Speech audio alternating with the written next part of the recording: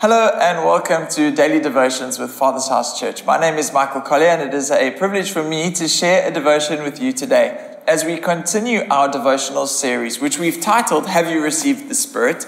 But this is the second part of that devotional series, which we're calling Sent Out by the Spirit. So it's all from the build-up to Ascension Day and Pentecost, and the title of Have You Received the Spirit comes from Paul's conversation where he asks new believers on his road to Ephesus, have you received the Spirit?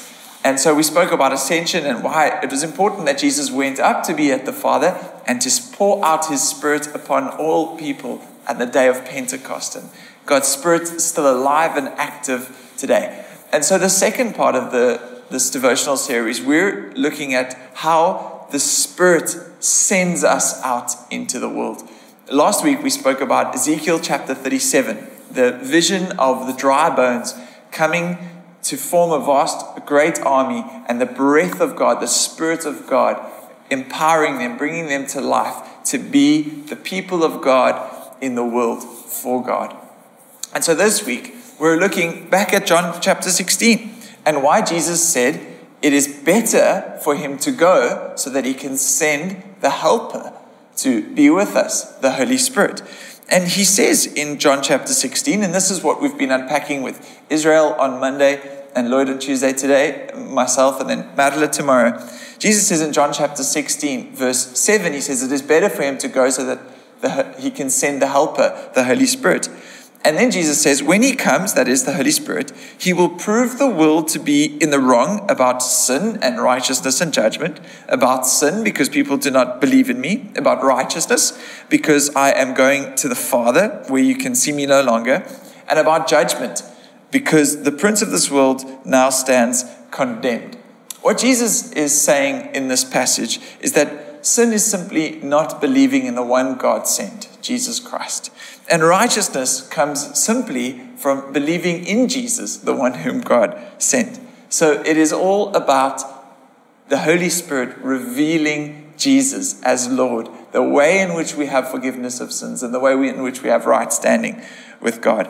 And then about judgment, in that the prince of this world wants us to stand condemned and judged.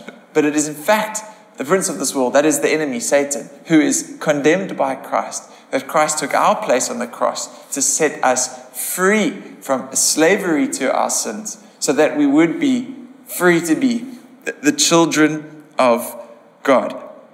Jesus said when he proclaimed his public ministry in Luke chapter 4, he quoted from the prophet Isaiah. In Isaiah 61, he says, the Spirit of the Lord is upon me, because the Lord has anointed me to proclaim good news to the poor. He has sent me to bind up the brokenhearted, to proclaim freedom for the captives and release from darkness for the prisoners. And so in this context of what does it mean that the Spirit has sent us out into the world to tell the world they're wrong about judgment? Well, for me, what Jesus is saying is that where the Spirit of the Lord is, there is freedom.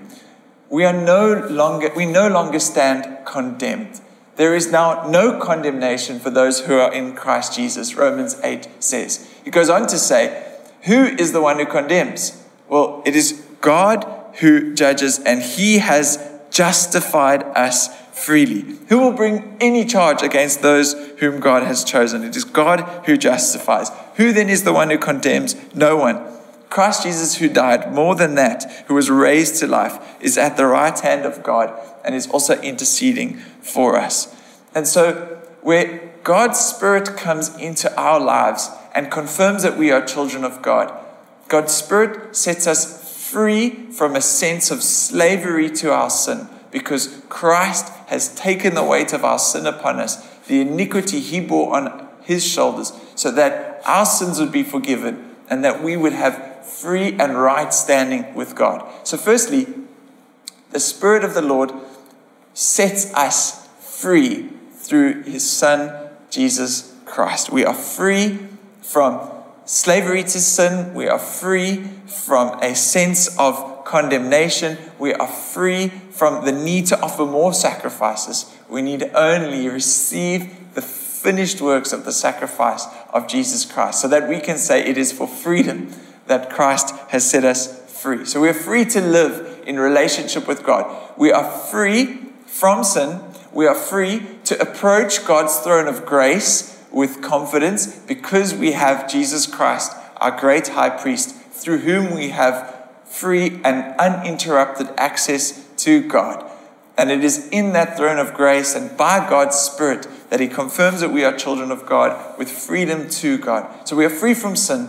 We are free to approach God confidently. And then we are free to serve others.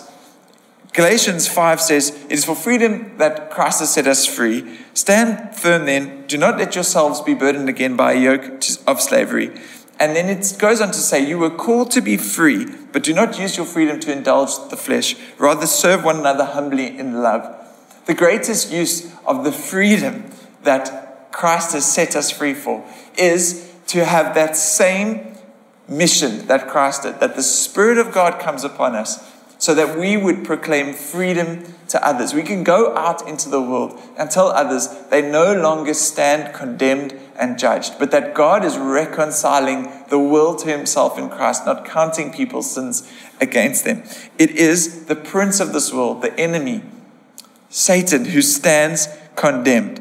This is what Colossians 2, verse 11 to 15 says. I'm reading from the Message translation about how we come into the freedom of life and through the finished works of Jesus Christ, and how the Spirit keeps us free, and how we can share with others that it is not us that stands condemned anymore because of Jesus, but it is the prince of this world. It says, entering into this fullness is not something you figure out or achieve, the fullness of life in Christ. It's not a matter of being circumcised or keeping a long list of laws. No, you're already insiders, not through some secretive initiation rite, but rather through what Christ has already gone through for you, destroying the power of sin.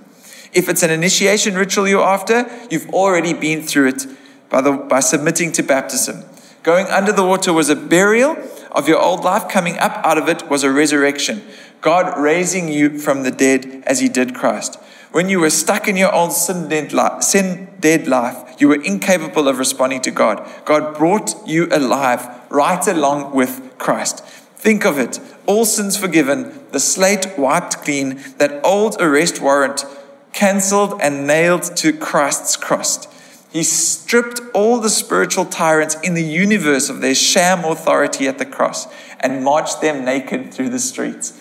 This is the proclamation of freedom that we have in Christ, that we are set free from sin, that we have right and free access to God, and that the sham authority that the prince of this world had that would condemn us has been marched naked through the streets by Christ. Christ's finished works of the cross has set us free.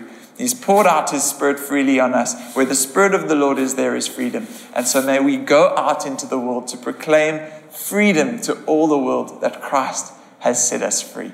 I pray that this encourages you today to be inspired by the Spirit, to live freely in Christ and to share that freedom with others so that all the world will know of their freedom in Christ.